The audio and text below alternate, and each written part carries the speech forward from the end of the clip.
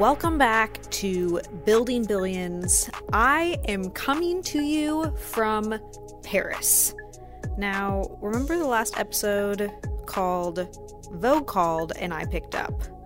Well, let me just tell you, before the call with Vogue, I got an email on Saturday, January, 10th or 11th.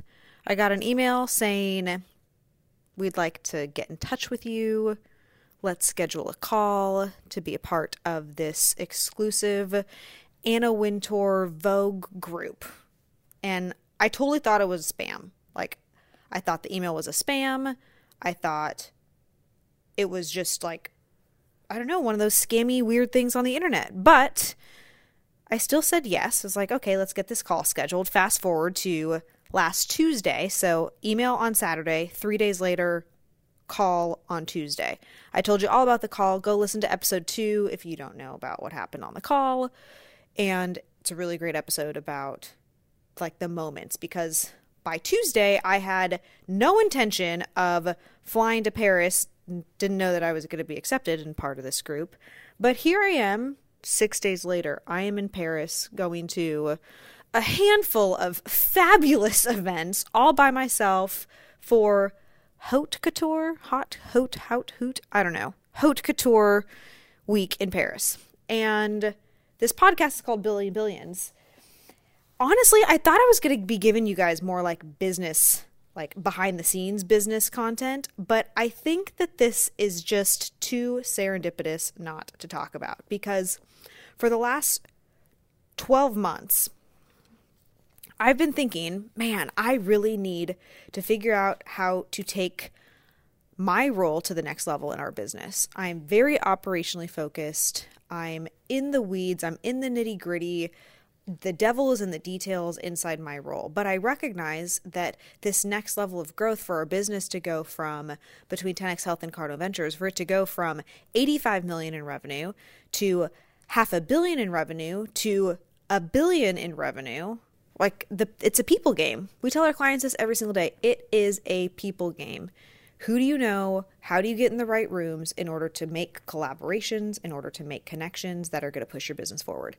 So I've been saying this and been half-ass committal on social because I'm just so in the weeds in our business. But I've been saying this all year long of how I need to focus on getting in the right rooms and having different levels of conversation, being around people who are billionaires. Because what I do know, everything that I've ever wanted in life, the fastest way to get that thing is to get in proximity to it. The fastest way to get whatever you want in life is to get proximity to it. You want to buy a BMW? Go to the BMW dealership. Go visit the cars. Sit in the car. Take a test drive in the car. You're removing space and time from your target. You see it, you feel it, you're getting closer to it. It's real to you. It's not something that's fake or imaginary. You have a reality, you have mass on it. And so with this billionaire conversation, and especially with female billionaires, oh my gosh, not just, I love my dudes, I love my males, I love working alongside just powerful, empowering, badass dudes. But to be around empowering, badass women who are wealthy and self-made and don't give two shits about pissing somebody off, upsetting them, those are my people. I want more of those people in my life. I've written that goal down every day for a year. And then I get this invitation to join Vogue 100. Not only do I get the invitation, which I made that phone call and essentially they got to know me, but I got accepted, and the first event of 2023 is in Paris for Haute Couture week. So here are the things that I'm learning and doing right now in the pursuit of impacting our business and impacting the businesses that we work with to get to the $1 billion numbers, to have a massive portfolio, to have created massive value so that people can achieve their goals. This is what I'm doing. First thing, what I've learned from this, you must say yes. You have to say yes. Even when you talk yourself out of something. And I honestly appreciate my husband so much for this, because when I was originally propositioned with coming to Paris, I was by myself. We were in our condo in Miami. I got the news on Wednesday, and I was like, I could be there. I mean, I could go. And then all of the buts kicked in. But I have this meeting that I have to make, and I have this book to finish writing, and I have these in-person conversations that are taking place, and there's a presentation that needs to happen, and we have an all-team quarterly meeting, and I told the team that I was going to be there this week, and all of the reasons why I should not go to Paris and why I should talk myself out of this opportunity came flooding in. Oh, it's only 2 days. It's not like I'm going to be, doing something so crazy, so I'll just go to the next event. That's what I started to say to myself. And then all of a sudden I was like, wait a second, Natalie, this is the opportunity of a lifetime. How many times in your life will you be able to say yes to something like this? And is this in alignment with where you're trying to go? And so I researched a lot of the women who are part of this group, and I researched what the group does. And I'm like, oh my God, this is what I have been dreaming about.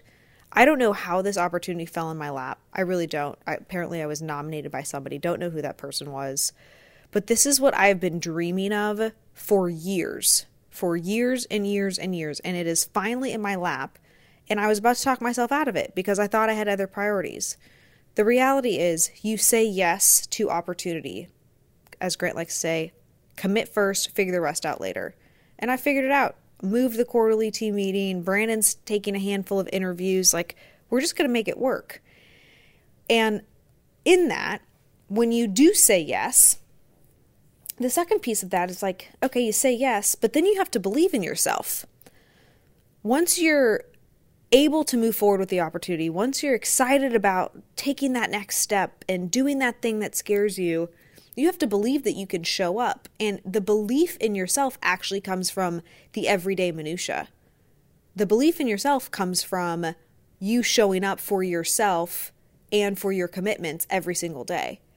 Because I feel 1000% confident flying across the country, across the world, from Miami to Paris, because I believe in myself and I know how I show up and I know who I am, and I'm confident in myself. I wasn't this way 4 years ago. I couldn't have done this 4 years ago. I would have been nervous. I would have wanted Brandon to come with me.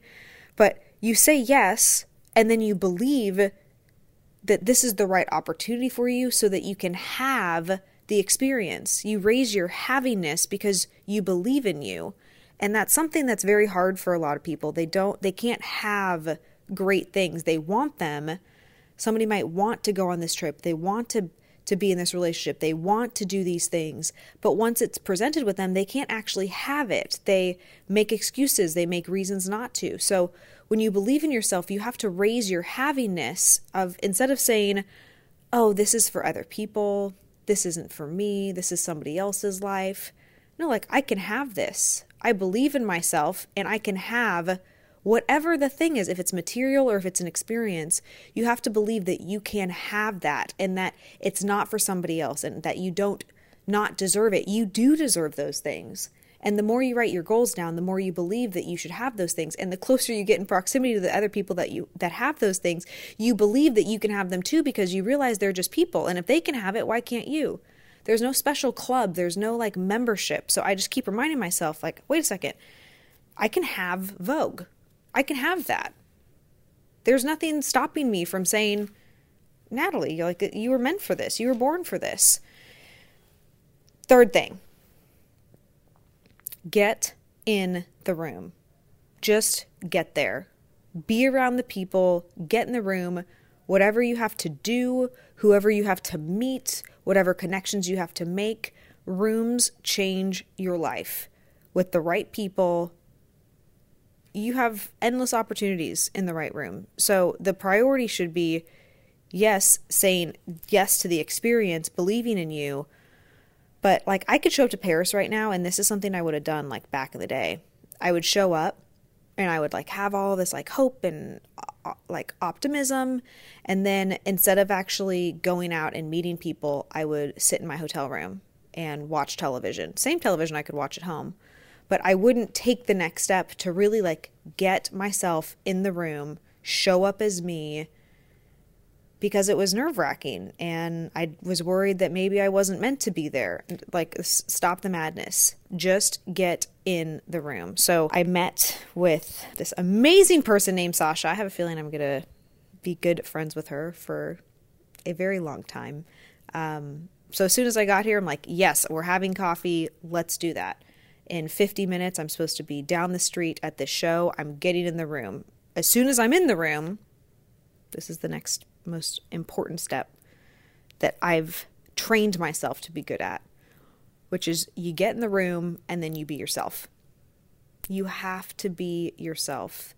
You do not have to be some inflated version of you. You do not have to be what you think people want you to be. I didn't even ask what people are wearing to this. I'm like, I'm wearing my favorite clothes. I don't know if people freaking wear to haute couture, but I don't really care because I'm just going to be me, and I'm going to show up as me, and I'm going to wear the things that I love, and I'm going to be the person that I want to be.